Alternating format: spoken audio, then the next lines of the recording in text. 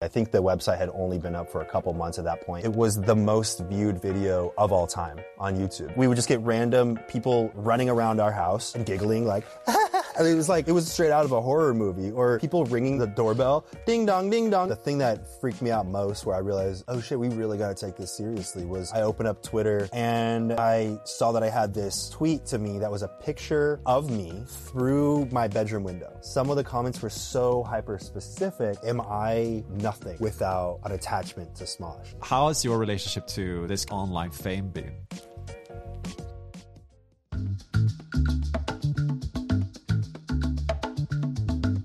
Do you have a tip on how to do a great intro?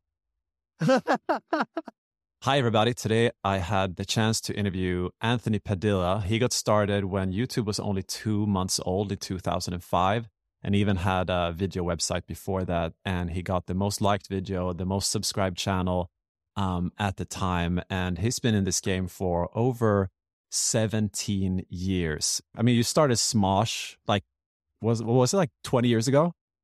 It's almost, yeah, 17 years ago. 17 years ago. That's like the OG. Well, I guess if you count the website, that's like, it was 21 years ago for the website, but then Smosh.com. 17 years ago. Yes, wow. Exactly. I was 14 and I was just programming a website, not knowing that it would be anything. How did that, why did you even get started, interested in programming a website in 2002? Yeah, no, that's a good question. I grew up in a household with just, we struggled financially, and it just felt like my mom's agoraphobic. Geez, there's a lot to unpack here. My mom's agoraphobic, which means that she only feels safe at home, and she does not go out. So it's very debilitating. And I had this fear growing up that I would live that same lifestyle. Eventually, at some point, something would happen. I would start having panic attacks as well. My anxiety would become out of control, and I would also feel like my only safe place was at home. And that fear was always just kind of eating at me in my head. You know, I might be trapped in this home in some way, like my mom, if I don't do something. And so you thought you would get that same phobia, that you would... Yeah. And I thought that it was genetic, because her mom dealt with some issues as well. And it was just this lingering fear. And my dad, my mom and dad are separated, but my dad has been there in my life, and he made sure to get me a computer because I was fascinated by technology and what computers could do when I was young. And every time I would see my computer sitting in my bedroom, yes, I was a very lucky kid. I had a computer in my bedroom connected to the internet at 12 years old. Don't ask what I searched. And I saw my computer as a gateway, like infinite resources, it was just data that you could just create. And the only limit was what my mind was capable of conjuring up. So while I felt so limited with my resources in real life, the tangible, nothing didn't feel like I had any tangible resources, but my computer just felt like infinite resources. So I just kind of became obsessed with my computer and the internet and what I could do if I could just search something, So I taught myself everything that I could. I was fascinated by learning how to program games. I did Flash animations. I wanted to have a place to put my own animations and stuff that I made. I felt like there was no way for my small group of friends and I to keep up after school. So I made Smosh.com and put a forum on there where we could all communicate with each other. And it kind of became a hub for a lot of different people at my school to have a place to communicate. And that's kind of the beginning there. And I just became obsessed with how exciting it was that if I could just think of it, I could search it and I could learn it and I could make it happen. So that was was this back in the Alta Vista days? Yeah. I was asking Jeeves a lot of things. I had my Angel Fire and GeoCities website. Wow. This is really I think back then, I'm I'm 3 years younger than you, but I think back then I had a modem, so I had to, call. I had to use the phone line, so nobody else in my household could use the phone once while I was Yeah. on the internet. Was that the same thing for you, or were you like on broadband Yeah. ADSL? Yeah. No. It was not broadband. My Yeah, mom was pissed because I was using the dial-up internet all the time. All the yeah, time. She like could the never receive a 56. phone call. Yeah, We could never have had receive. death in the family. She would have known for weeks. Exactly. And you would Yeah. pay per minute, and it would be like the signal you hear. Like, Yeah. not younger people won't know this, but there's like a super distinctive like signal audio sound when you call like when the modem Oh, you mean calls. Exactly that. Yeah. boom, boom, boom, boom, boom. It like That kind of thing. Yeah, exactly. robots It were tickles talking like, to me. oh yeah. That's the Hmm. sound you never forget if you're, I think, born in No, that area. never forget. Also, did you ever use free internet back in the day that was powered by ads? No, I didn't. What was Because that? Sounds like a lot of ads. I ran out of my 120 free hours of AOL. So those CDs. Did you ever have those CDs in Sweden? Or it was just like free AOL hours? We didn't have like it's kind of weird because it was kind of Yeah. like a state program where they subsidized computers, so a lot of households Mm, had them. But I think then you yeah. paid like your phone service something. Like we paid per Mm. minute, so it was like you had your Oh. I had a minute a minute quota per week that I could spend on internet Oh. in my family. Yeah. Got it. No. I think that we were paying monthly. Usually that's what you would Mm. do, but we could not afford that. So I would find any free AOL disc or CD that had like 120 free hours on it, and I would use it up. And after I used up too much of those things, I found this free internet, and you had to it was covered in ads. Like 1/8 of the screen was the browser, and then the rest were ads. And then every once in a while, you couldn't even use the browser because it would show you an ad there as well. It was horrible. Wow. Yeah. Okay. Yeah, that sounds that sounds a bit intense. But you were like learning. You were basically learning by yourself. Like you found ways to find stuff online and then like develop that skill and then like applying that. That's like what people are paying these gurus thousands of dollars to do Mhm. now. But you did that like that.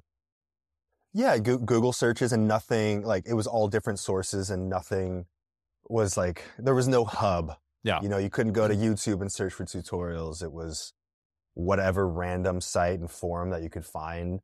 Uh, a lot of just trial and error, because people would say things that just would not work. Mm. So, And yeah. then Smosh kind of like developed into this media platform that eventually became YouTube. Or like, can you take me through how that development happened?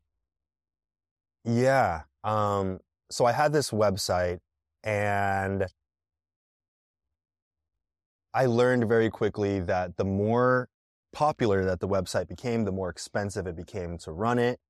So then I became obsessed with finding ways to monetize it, to put ads on there. I signed up for Google AdSense when it was in its infancy, and you'd make $3 a day, and I mean that was a very good month. $90. Whoa, bro. Yeah. In a single month. And I decided it was worth it. I pooled money together with my group of friends. I think they all gave me like $5 a month, and we had enough to pay for this. And Kind of like a crowdfunding, or like just as a donation? yeah, crowdfunding with my 7 friends. Okay. Okay, got it. Yeah. Well, actually, no, I did also make T-shirts that I sold to a bunch of people at my school to earn money as well. So I was over at my dad's place, and I saw that he had a webcam, and I didn't know anyone in the world that owned a webcam. So I was super impressed with it, and I was like, can I borrow this? Spoiler alert, I never gave it back.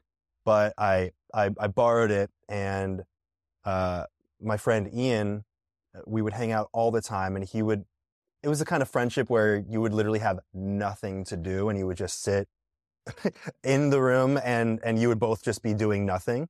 And I remember I had torrented the Power Rangers theme song, and I turned on the webcam that I just got, and I started doing some dumb lip syncing to it. And Ian popped in and he did a little dumb thing. And then we just kind of did that back and forth. And I downloaded, torrented an editing software. And there was no tutorial for how to use it. And I wasn't about to read this ridiculous manual with all this information I didn't need. So it was just, tinkering with it. And I edited together the Power Rangers theme song lip sync video, which was the very first video that Ian and I ever created together. And I put Smosh.com in the corner and hoped that maybe it would find life on the internet somewhere, draw traffic back to the website. We could earn money. The only issue was that there was no place to host the video except on my own website. Like without YouTube, before YouTube, where do you host the video? Yeah. So I was lucky enough to know how to host my own content on my own website. The only issue is that video files are very big and, no matter how much you compress it because you want to make sure that everyone on their dial-up internet can actually view it, it's still expensive. Every time someone watches that, you have to pay a couple cents. Yeah. Right? Because the bandwidth is pretty expensive at that time. So I utilized MySpace, which didn't allow you to host your own video. So I hosted on my own website, but put it on MySpace. So every time someone went to my MySpace profile, it would load from my website. I'd pay 2 cents for them to see it. My pleasure. I'll cover the costs. And I think the smartest thing I ever did at that time was I coded this little iframe. And if you're familiar with HTML, it's, or if you're not familiar with HTML, it's this little box, that displays other content. It's scrollable in its own little window. And I put instructions for I was like, Control A to highlight all of it, then Control C to copy all of it, then go to your MySpace profile, press Control V and paste it in there.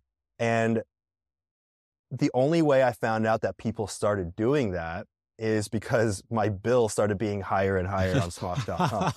That was the only way. There's no way to track any of this stuff. What? Your video analytics at the time was your monthly bill. Yes, but exactly. at the wrong end, with a minus. Yeah, exactly. Yeah, the deeper I was in the red, I was like, should I be happy about how much I'm having to pay for this? But I think the smartest thing about that was every time someone pasted that to their page, I embedded another instruction and iframe on how to do that. So they would copy it from mine, paste it to theirs, and then it would automatically be under their video too, informing others how to do that. And it became kind of a viral thing after we uploaded our Mortal Kombat lip sync video. We were like, I guess we're the lip sync guys. Our 12 friends loved it. So, I saw that the bill was like $300 one month. And I was like, yo, I think this means that a lot of people are viewing this thing. So I went on Google and typed in Mortal Kombat theme song, and it popped up on this website, which now I know is called YouTube. At the time, I couldn't remember what the name. I was like, was it iTube? What? I couldn't figure out what the name of this website was for the longest time afterwards. But I decided to message them and ask them to remove the re-upload that they uploaded there. It had like 12 comments, and I was like, yo, this new website, we can host the video there, and I don't have to pay for this. So that was the biggest draw to upload on YouTube. Not even like some kind of notoriety or fame from the video. It was like, I don't have to pay the $300 a month. YouTube will front this for me. So somebody else had uploaded it? You found it there? Someone else had taken the video from my server and put it on YouTube. And it was November 2005 before YouTube even really was a thing. It was like in its infancy. I think the website had only been up for a couple months at that point. It still said beta on the logo. Mm-hmm. And a few days later, about a week later, we uploaded our video there. And there was this button or this little link at the bottom that used to say suggest for front page. And because I did website programming, I knew that if it wasn't coded in a very specific way, which most people didn't code it in this specific way at the time, you could just sit there and click it and it would register every click without reloading the page. So I took it upon myself to do a little hours worth of work. And I sat there just clicking. I was like, I don't know if this is going to work. I don't know how they programmed it. I don't know if every single time I'm clicking this, it's counting, or if I'm just sitting here doing this for nothing. And I still don't really know if, if it did anything. But the next day it was on the front page of YouTube. Oh. And the front page of YouTube was the only place that you could find new content without just kind of searching through stuff on YouTube at the time. And at that exact time, news articles started posting about this new website as well. Like, is this the future? Will video be the future? Considering we're all on dial-up internet right now, it probably won't be, because nothing better than dial-up internet will ever exist. Yeah. But everyone started going to the website at that moment, and there was our video on the front page. And I think, I remember at the time you could refresh the YouTube page and it would be live updating. The views would go up every single time you updated the page. And it was the most wild feeling, where the moment that the page refreshed enough for you to see the number, I would click refresh and it would go up by 2 or 3 views, because everyone was funneling into YouTube at the time. Yeah. And that was the beginning of it. And I was just happy that I didn't have to pay for the bandwidth myself. Was that like one of the videos in the early days that really took off, like in virality already then? Or did that happen after a while? Yeah, that was the first video that we ever made. That was definitely the beginning of my career doing any of this. Yeah. And I think within a month or so, it had 1 million views. And 1 million views in 2005. Yes. Wow. And that's huge. And it was the most viewed video of all time on YouTube, because when you clicked videos, it would first go to most viewed of all time. And then you would have other tabs of the month, of the week, of the day. And that just sat there as the #1 most viewed video for months, until it was eventually taken down in 2007 for copyright infringement. Oh, okay. Because of that. Yes. Okay. It had 24 million views by the time it was taken down. And then it was taken down. So it's not there if you search for it. Like it's not there in the same form. If you, I remember having access to the Smosh channel, which I don't have anymore, but I remember, you would go there and it would just say removed for copyright infringement, 24 million views. I was like, oh no, that would have been something for MoMA. Yeah. I wonder how many views it would have, because people have re-uploaded it and those have tens of millions of views. Yeah, there are different versions. I'm so curious. I checked. It was like different versions, but I checked 2 and both of them had like at least 2 million. That's insane. Yeah. My favorite part was searching for the video and finding it popping up with all the different languages that the Pokemon theme song had been dubbed into. So it was like Turkish, then it was the Japanese version, then it was like the smaller and smaller, like Romanian, all these smaller languages. It was so cool to hear how it sounded. How did that change your life? Like when this happened, you went from being, I guess you had some anxiety about getting this phobia eventually, and then you suddenly are, well, YouTube is not what it is today, obviously, but you were also kind of killing it on the platform. How was life? I mean, my entire life changed at that moment. I didn't realize it at the time, but it took my attention away from my fears, and it funneled all of my attention to my excitement about the endless possibilities. And that excitement that I had looking at my computer, feeling like it was infinite, never ended. And I felt like all I had to do was just continue learning and absorbing as much as I could about the possibilities. And I could literally do anything. It was a wild feeling to feel like I could, like you're told as a kid, you could do anything if you put your mind to it. And I felt like I had that opportunity given to me, and I wasn't about to let that slide. And you were like 17, 18 or something like that? Or Yeah, I had just turned 18 when that video was uploaded. Did you ever think about it from a business perspective, or what were your thoughts on it? I mean, it's weird because there was no way to make money on the internet through video at the time. There was no monetization until 2007 when the video was removed for copyright. I think they probably realized, oh, people could make money on this now. You know what? This video's gone. But we were one of the first channels, one of the first 10 channels to be introduced into the monetization program on YouTube. And I was like, oh shit, I could buy a car. I can do all these things that I never thought that I would be able to personally do myself. And I didn't ever think of it as a business, but I just knew that I loved doing it, and all the money that we made from it, I was putting into like very important things in my life. Decided, you know what, after 14 years of having the same bed, probably time to upgrade my bed, get a car. But other than that, all the money was funneling back into the production. And we were just excited to see all these possibilities that we had. And that's like high school age. So after high school, you were basically putting all your time into this when school was done, or how did you spend your time? I started going to community college. I knew that there was no way I could afford to move to a different city or go to a big college. So I decided, I'll do the cheapest option that I have for college. And I didn't know exactly what I wanted to do, but I started taking classes that would lead me toward business administration. And I didn't know exactly what that meant, but in my head, I was like, okay, I can maybe learn how to run a business. I like running a website. I like the idea of having a team working under me where I could just come up with ideas and then I could tell someone and they could make it happen.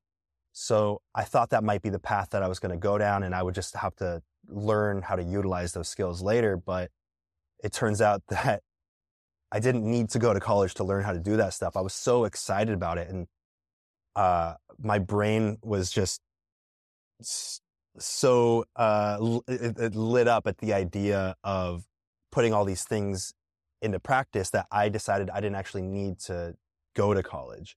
And I don't think it was that scary, but I told my parents, I can always go back to college if I need to, but this opportunity that I have now to make videos is a once in a lifetime opportunity, and I would be a fool to pass it up.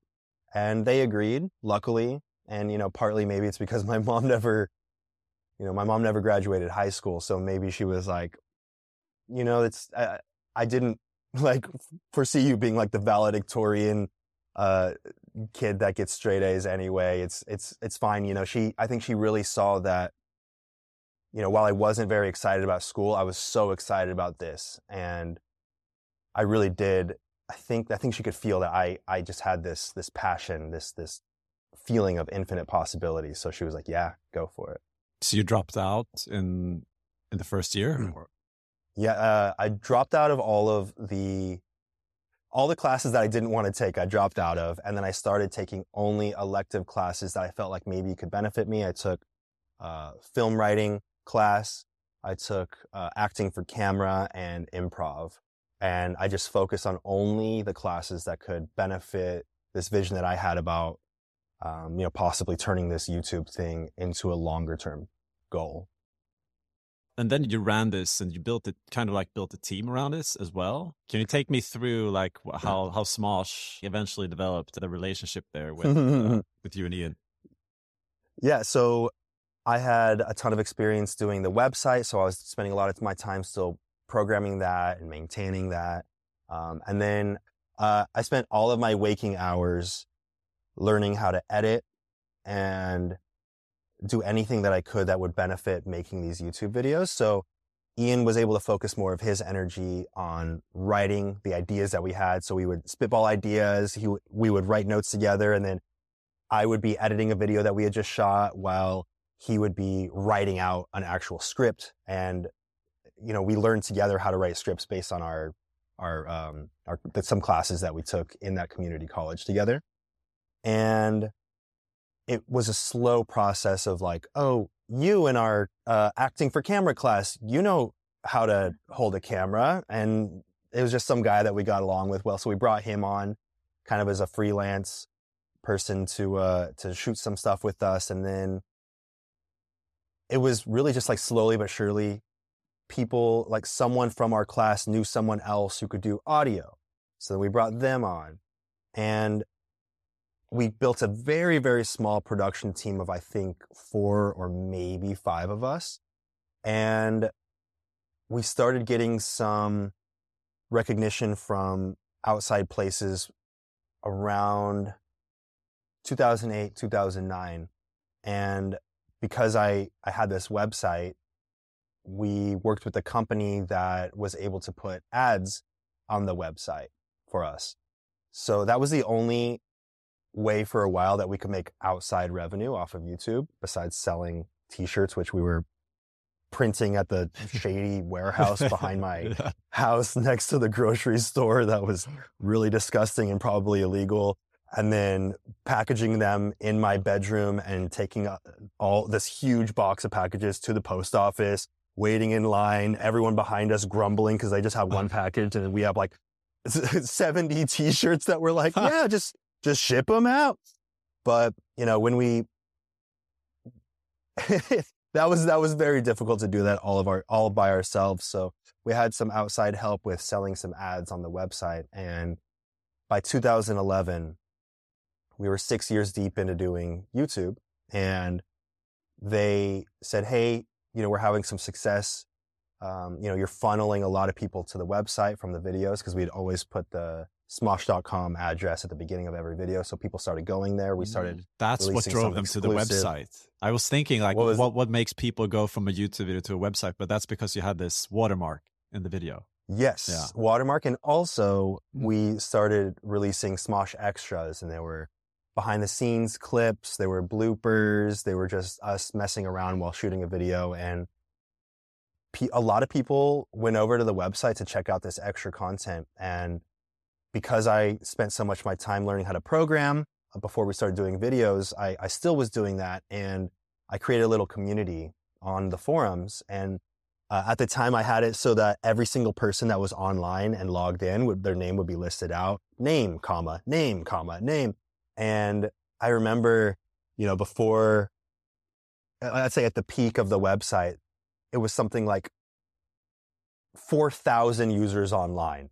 And I went to the page and it was just name, comma, name, comma. It was like, like books and books and books of just all these people online on the website just to see the extra content. And then wow, they found a community of people that also like the same kind of content. And I thought that I was going to turn Smosh.com into like a social media platform for people that liked memes.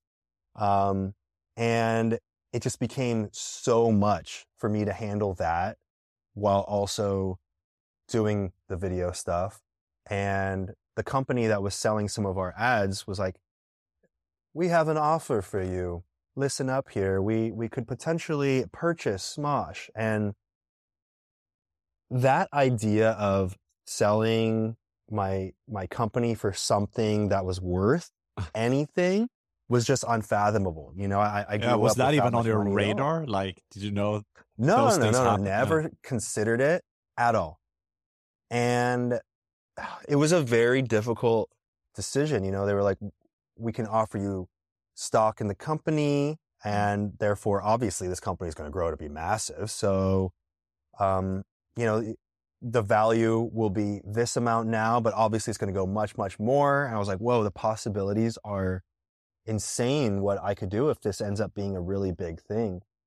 And we had a lot of people that we really trusted telling us that it was the best idea, because not only would we have some stock in this company that we thought would be a very, very big company, but also, you know, on top of that, there was a little bit more stability, because there was no stability. Before that, your check was super, super low, then super high one month and super low because the views were low. And it just felt like, I think I was scared of having kind of that chaotic financial situation that I was in growing up. And I wanted some stability. All I wanted to do was not have to worry about money. And they offered us a 4-year contract to continue working for the company and be a salaried employee. So I could have a guaranteed amount of money that I just knew would come in regardless of what the situation was. And in 2011, I was a little bit nervous about the state of YouTube, because they were changing so many things up too. So I had a little bit of fear and also the excitement that they offered us. Hey, we have so many resources. We can take over all this website stuff for you. All the things that you want to do with the website, done by us, taken care of. You don't have to worry about that. And we can help you with production. You have ideas that you can't bring to life because you're bogged down. And that was the most exciting thing. All fear aside, I was so excited about the possibilities of where we could take this thing and how many new opportunities that we would have. So we decided we would sell it. And that was in 2011. And you and Ian were owning it like half before that? Yeah, we both owned it. We had a manager who owned a small portion of it with us. Ian's dad actually owned a very tiny bit because he was an accountant and he did all the tax stuff for the company. We were like, I don't know how to do this shit. Finances, I don't know. Numbers, I don't know. So he took care of all of that. And, we sold at that time and things were really, really great for 3 to 4 years. And you got to do the same thing as you've been before, but just with more resources, more possibilities. Was that exactly? And I got to focus all of my energy on just writing these videos, coming up with ideas, which I love doing, and just being in the videos. And, overall, it just felt like I got to spend my life hanging out with my best friend, making each other laugh, writing scripts together. Just sounds like a dream. It felt like it was a dream, and it felt like that same magic that we felt just hanging out with each other after school and in high school. And we got to live that every single day. And all the things that came along with this that were too much for me to handle and overwhelm me, someone else now got to take care of. So it just felt like this golden era right after they purchased for about 4 years where we had so many resources and anything that we thought of, we could make happen. And the reason I keep saying 4 years is because I feel like around that time, 4 years deep, I started to realize that it wasn't just, anything that I wanted to happen, they could help happen. It was like, we signed to do, we were getting paid at a certain amount to do a certain amount of work, and we signed that contract. But then it became this nagging sentiment of, you should be doing more because you have stock in the company. And the more that you do, the more that the value of the stock raises. So you got to do more, launch this channel, launch the cartoons channel, do a comic book, do a magazine, do, this spin-off series. And then every time I'd be like, that's a lot of work. We have too much on our plate. They'd be like, you kind of have to. And then it just became this very draining environment where I felt like I never had a moment to myself. And I realized, oh shit, we sold the company. That doesn't just mean that we have infinite resources and this is still ours. It means that we're working for someone else. Like the most obvious thing. I don't know how it slipped past me. I think I got, my eyes were just blinded by the idea of all the possibilities. And those last 2 years there, I'd say maybe 2015 to 2017 were really, really difficult for me. And I ended up leaving in 2017. What was your personal life like at this time? Did you have fans running after you, and like what was it like? Because it was nuts.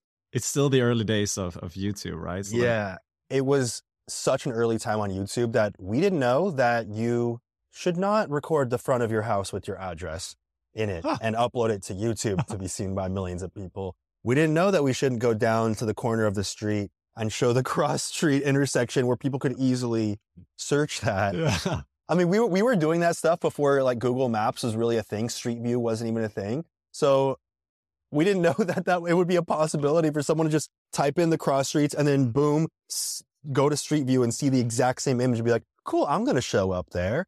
So there were these times where it was like we would just get random people running around our house and giggling like, I mean, it was straight out of a horror movie, or people ringing the doorbell, ding dong, ding dong, ding dong, ding dong. And it would be like, That's scary. Oh my God. I remember hunkering down. We rolled down all the shades one day. We were trying to edit a video because we were releasing our annual food battle video. and we were staying up late editing that thing. And it was always a situation where I was always on the computer, just going at it, and Ian would be over my shoulder, like suggesting things, and we would just have no energy because we stayed up for 14 hours editing this thing. And this one day specifically, people were just running around the house. People were like not literally camping out outside, but just like sitting around, hanging out with each other. I don't know why this day randomly there was like 20 people all hanging outside our house. So we just shut all of our windows and we were just trying to finish editing this video while people were just ringing the doorbell like crazy. Wow. Did that ever did anything become really scary at some point? Like, I guess it all like with magnitude, with more people, just more random things happen. Yeah. I mean, some scary stuff happened. I would say that the thing that freaked me out most, where I realized, oh shit, we really got to take this seriously, was I opened up Twitter one day in 2009. So the website was very, very young as well. And I saw that I had this tweet to me that was a picture of me through my bedroom window. Oh my God. And all it said was, hint, I'm your friend and I was drunk. And I was like, and it was a name that sounded like it was a made up person's name. It was like, I don't remember what it was. And I was like, I don't know anyone with this name. And I decided, okay, I'm going to give this person the benefit of the doubt that it really is my friend. So I asked every single person that I knew, and they were all like, whoa, no, that is not me. That's creepy, dude. And I was like, fuck, someone took pictures of me through my window. I'm glad I was not naked. I was just sitting there playing my 3DS, but I very well could have been naked. So I'm glad I didn't see that. I would have had a very different life if someone tweeted that to me. Wow. Yeah. You've been in this game for way longer than, many creators that are popping off today. You've kind of seen it the way it is now, where somebody can become, overnight famous over TikTok, but you also had it back then where it was more kind of, it was kind of wilder also because you didn't know these things, that you're not supposed to film your street sign. But like, so what's your view? Now, right? I think so. Maybe not too, but I guess you learn. And also I think you hear these stories that make you like more, aware, Yeah, I guess. Aware. But how has your relationship to this kind of like online fame been? I've kind of feel like I've gone the route of just giving the internet all of me.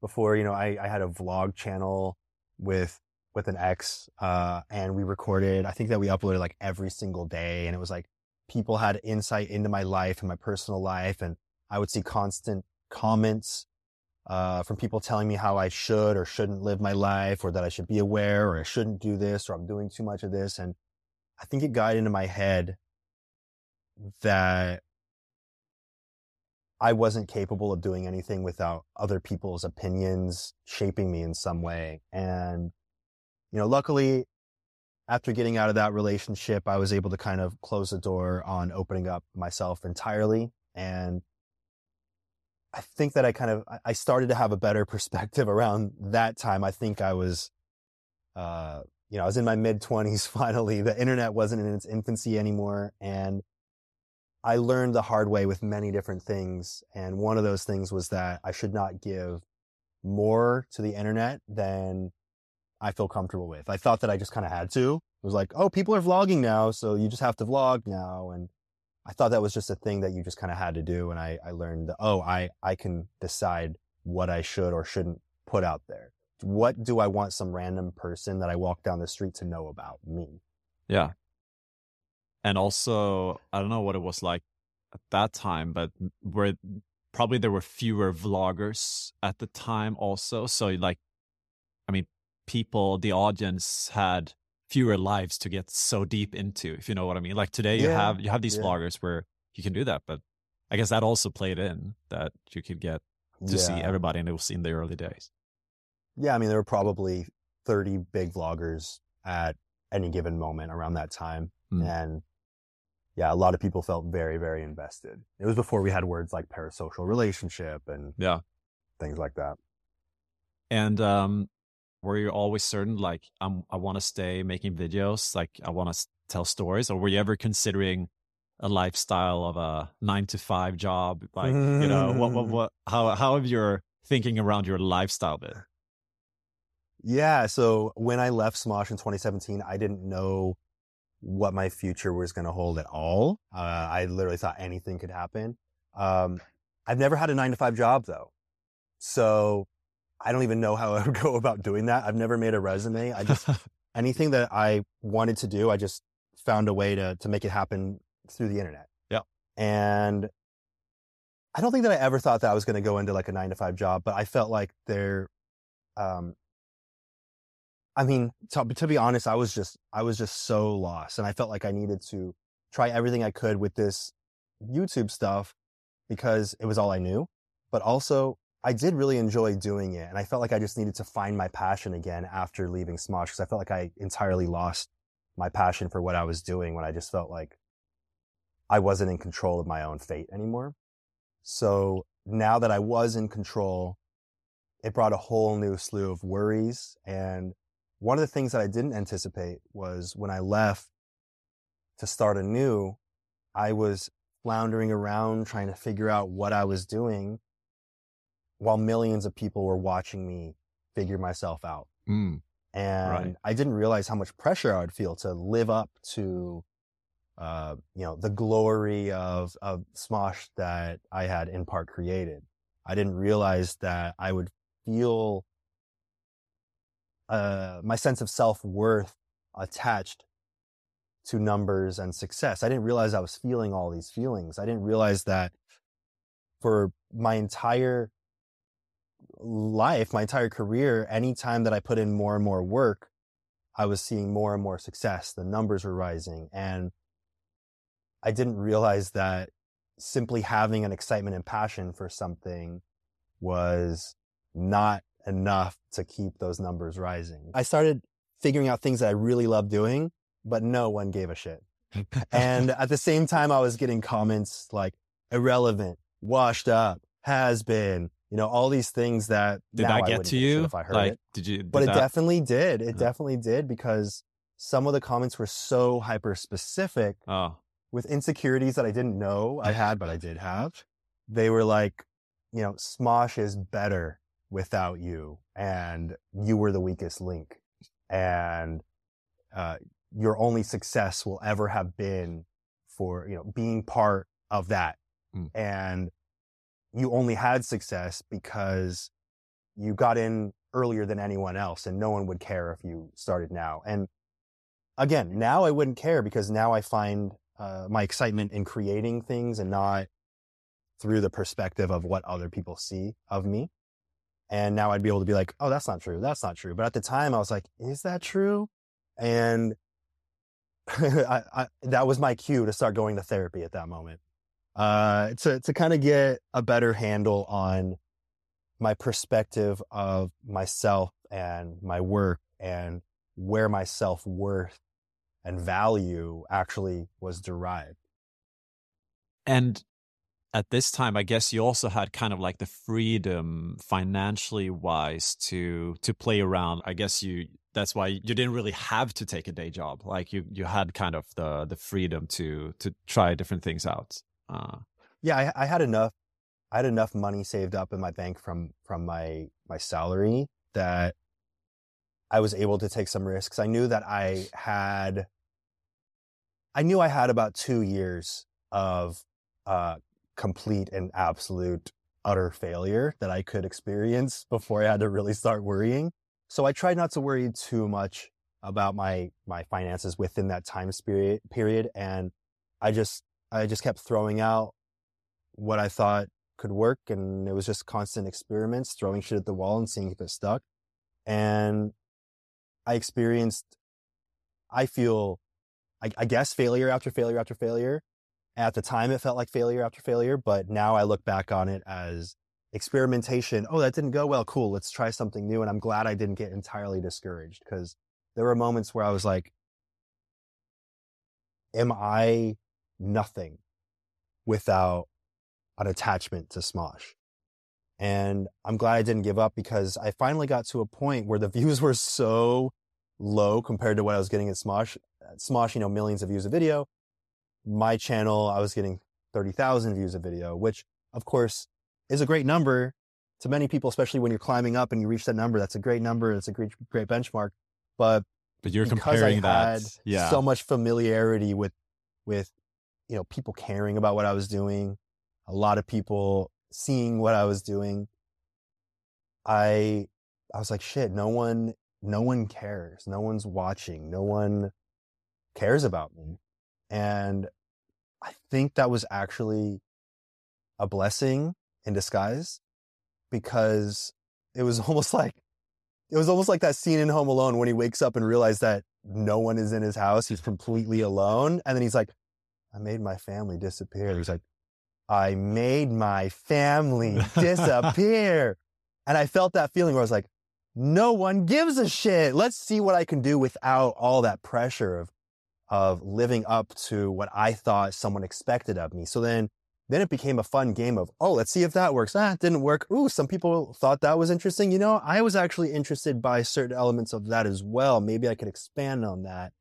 And then I started experimenting with this interview series that I did. Right when I left Smosh, I made this kind of fake interview video about, it was where I sat down with other YouTubers who were big at the time and independent, because I had just been with a company. I didn't know how to be a YouTuber on my own anymore. So I sat down with them, and it took a very purposely awkward tone, kind of like Nathan Fielder a little bit, where I was like, so at the end of my videos, what should I say? Because a lot of people say to subscribe at the end. You got to have a tagline to get people to interact with the video, right? And my buddy John Kozar was like, I don't know, tell them to press the like button. And I was like, I turned to the camera and I was like, press a like. And it was so like purposely awkward, which now Press a Like is the name of my company that I make all these interviews with. At the time it was like press a like button, but now I've reimagined what the name means. I stared at the name one day. It was all lowercase, all smashed together. I was like, that kind of looks like just two words, press a like. And I was like, oh shit. Now with this interview series that I'm doing, we're press, that shows that we're much more alike than we might have thought. So that's kind of how, a lot of these things have evolved just very naturally now. I feel like at one point, right after I left Smosh specifically, I was like trying to force things to work this way because I thought it should, try to force people to like this thing because I thought that they should like it because I liked it. But now it's a lot of like, where we just naturally go with these things. And once I had that freedom to just do whatever I wanted, when I realized no one gave a shit about me anymore, I started experimenting with this interview series. And I at first I spent a day with flat earthers, because I thought this series I didn't think of it as a series actually at first. I thought that this was going to be, maybe an episode where I sat down with people who believe something really weird, and then I kind of play into believing this weird thing just to see what kind of reactions I could get. And then you planted new theories and tested them on these people. Yeah, exactly. I was like, I would try to come up with these theories that were as ridiculous as a lot of the concepts that I was hearing about the earth being flat. And I was like, spin this ball. And then I poured water on top of it. I was like, the water just falls right off. And the flat earther was like, yeah, you're right. Because if the earth was round, the water would roll off it. And, all these weird things, obviously not taking into account physics or gravity, but, we'll let that slide. And I thought that's kind of what it was going to be like. And eventually, a few videos later, I spent a day with furries, and I'm learning about furries. And, I had a casting agency help me get the furries that were going to be in the video. And I thought that they were just local furries that didn't know who I was, didn't care, didn't give a shit. But a lot of them were like, I loved your stuff growing up. I'm a huge fan. And immediately, obviously, I'm not going to kind of like clown on someone who's a fan of me. That's fucked up. The flat earthers didn't know or give a shit who I was. So I felt like I was kind of anonymous in that sense. And I decided, that wasn't necessarily my goal going into it, but it very much changed my entire perspective and reason for talking to people. And I actually was really curious. I was like, wait, why do you dress up in a fursuit? Like, so many people hate furries. They think you're gross and disturbing and all these things, but you still do it So what can you because you love explain? it. Can you explain just like your definition of a furry, like what that is? Yeah. So from what I learned from the video is that furries are people who feel more comfortable sometimes not appearing as themselves, as having a new persona. They call it a fursona. And they get to live a life with an image of themselves that they get to choose rather than the one that was given to them. And I saw, this deep humanity in the responses and reasons that they gave me for what they did. And I realized, oh wait, I kind of sometimes wish that I wasn't living the life I was given. At that time I was really struggling with a lot of mental health issues. And I was like, sometimes I don't want to be living this life that I was given. I want to create my own life too, and that was part of the reason I even got into, all the computer stuff when I was younger. I wanted to create my own life. I didn't want to just live the life that was handed to me. And I felt like if I lived the life that was handed to me, all the fears that I had about having agoraphobia and being trapped in this house and just struggling with finances my entire life was going to be my reality. So I created my own, and furries were doing the exact same thing in a different way. And, moving forward with that series, that's why the sloth is part of it, because I came out with a sloth fursuit to surprise them. It was like a really cheap one that I got on Amazon, but, and we shared laughs about it. And it was this big turning moment for me where I realized that no matter how strange someone appears on the surface, how much society does not accept a type of person for the things that they do or the things that they believe, there is this deeper humanity that you can find with anyone, regardless of how much you agree or disagree with them. There is something about everyone that you can connect with, that you can learn from. And as I started doing this series and doing more and more episodes with more different types of people, I learned about myself. I learned about my own mental health. I learned about my own struggles. I learned more about my mom's mental health and why she has agoraphobia, and all the resentment that I had for my mom growing up for not being able to show up to my graduation, even though I got my hopes up that I had this, skewed perspective that if she shows up to my graduation, it means that she loves me, and I was able to understand by learning about so many different types of people that my mom struggles with things that I don't have to fully understand. And, I did start to learn more to understand, and she's had very difficult things happen in her life up to that point, and it put everything into perspective. All these frustrations and this anger that I had about all these different types of things in my life and different people in my life and different circumstances that I was in, I was able to understand it so much better. And it felt like this release. And I still get that talking and learning from so many different types of people on my show. I feel so much more at peace because I don't have this built up resentment and frustration within me anymore. I think it's so interesting with the interview series, because it's, the world is becoming very polarized, and there's a lot of voices that don't get heard for more than 15 seconds, or if even. But I learned so much from, just for instance, the episode with the multiple personalities, which I saw was like one of the most popular videos. Yeah, it's a very big step from the funny skits, kind of like, and Smosh, and I guess we also were experimented to having these very serious conversations in some cases. Well, maybe not serious, but like they're very different. They're not like a comedy show anymore, I guess. Yeah.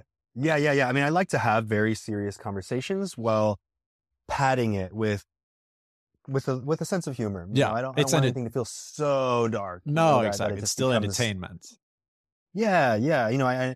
And that has been my biggest passion and excitement with this series is finding ways to have very real conversations that I think people need to hear, and finding a way to make it exciting and have a little sense of entertainment and laughter thrown in there, a sense of humor still thrown in there. So it's still approachable, but not in a way that it feels like it's beating you over the head with just tragedy.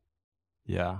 It's been hard to like find a common ground because I guess many of these people are very, very different from you. And Mm, like very random things can happen. Like in this multiple personalities video, I think it's one of the better videos I've mm, seen in a very, very long time. mm. And suddenly one of them changes their personality. Is that like a hard thing to handle once you're in that interview? Like, in the way you should react? How's that been? Yeah, in that video specifically, um, that was one of the videos where I had to throw everything that I expected out the window, because no matter how much I thought, okay, if they switch on camera with me, I'll just keep rolling with it. But it was like I couldn't wrap my head around the concept, so I couldn't wrap it my head around it fully enough to have been able to anticipate the fact that when they switch, they literally might not know who I am, what we're doing. It's like you're talking to it's like that person left, another person came in, So I could not have ever prepared for that. And I think it's strange. That moment does stand out in my head as a very fundamental part of my connecting with people. And it was, it was a little scary because it put into perspective, oh, this can actually happen. You know, It's real. Yeah. it's real. Yeah. Yeah, exactly. Not that I ever thought it was fake, but it became so much Yeah. more real here in the moment. And it did kind of give me a little bit of a panicky feeling. So I was like, oh wait, do I do this? Are there times where I have a lapse in memory, or because I dissociate a lot, and Mm. for a large chunk of my life, my way of dealing with my, I didn't even get into the fact that I had this long period where I had intense panic attacks and anxiety, and I felt like I couldn't function for a few years. And, I was actually going through it when I sold Smosh. I wonder if that contributed. I just thought of that, but I would dissociate and I would feel like reality was not real. I felt like I was my thoughts, and that was all that I was. And then I was just perceiving the world through someone else's body, living someone else's life. And that is a very scary feeling of feeling like I wasn't real. And I kind of was, faced with that feeling because that's exactly what they were going through. And also in that moment, I realized that these feelings that I have kept secret for so long, I never told anyone that I felt those things. People were comfortable talking about it, that they could get help for it, that they could be comfortable living their life knowing they have this thing and not feeling like they need to hide it. And I also realized that this is just, a more extreme version of something that happens with all of us. We all have a part of us that feels a little bit more like an adult. We all have a part of us that was traumatized by something in our childhood that we sometimes revert to, where we're like, we get very angry or frustrated by something where another person wouldn't, because they didn't have our life and experiences. That's a part of us. So we all have multiple parts to us that make a whole version of ourselves. I mean, we can integrate them if we become very aware of them and feel a little bit less like we're being pulled in these different directions. But this is just an extreme representation of something that can happen when very, very traumatic things happen to someone at a very specific time in their life, when, the brain is more malleable and forming around the age of 7 to 9. And just because I didn't go through the experiences that they had specifically at that age range, I'm not experiencing it in the extreme way that they are. But there are many different ways that I do experience very similar things. And that really put it into perspective. It made me realize that from the outside, people are like, oh, that's strange. That's weird. But it happens with all of us in very, very different ways, even if it's really minor.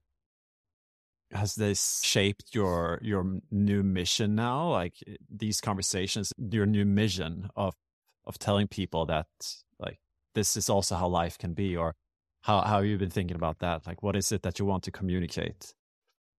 Yeah. And one of the most interesting things is I feel like I don't necessarily have to show people, these ways that I kind of do hope people feel and take away these things. I don't have to show them that I want these things. All I have to do is experience it myself and feel these things myself. Mm. And it naturally is picked up on by the audience. I think I have had a lot of people comment, I've learned how to have conversations with people that experience things that I could never imagine more. I've learned how to connect with someone that I might have initially thought was strange. And I think, the best part about doing what I do personally, I feel, is I get to just experience these things. And it just so happens that the cameras are there capturing. What is it that you're that are in your plans now? Do you plan to build out? I spent the day with like in the broader media, or focus on the YouTube channel, or where's your head at now? I definitely want to focus on new media. I feel like at the time when I first got started on YouTube, everyone was like, well, YouTube is just a fleeting thing. You've got better use this as a stepping stone to go into TV or go into movies, because this YouTube thing's going to fail and you can't make any money on it anyway. Yeah. But now I think that it's more apparent that the internet in general, YouTube, I'll say specifically YouTube, is a place that's proven itself as a platform that will exist for a very long time, hopefully. And I want to continue putting resources into creating YouTube content. I feel like maybe I've maxed out on the amount of I spent the day with videos that I can personally do. But in terms of press alike, we have some plans to see what else we're capable of doing and bringing these experiences to life in different formats that aren't just here with me on these two chairs. So we're excited to see where we can take that. And so if people want to see, more of these videos and more of you, is that mainly YouTube where they're going, or are you also like focusing on other channels if people want to just find more? Yeah, I mean, on YouTube, I think, is the place that people can go to watch, if they want a full perspective of a full video. But we also have a team that uploads clips to, you got to upload clips and shorter content now to YouTube Shorts, but then also TikTok, and then Instagram Reels, and then Facebook and Snapchat. So you can find what we do on all platforms. But I think the best experience, if you want to watch a full episode from beginning to end, it's on YouTube. It's awesome. And yeah.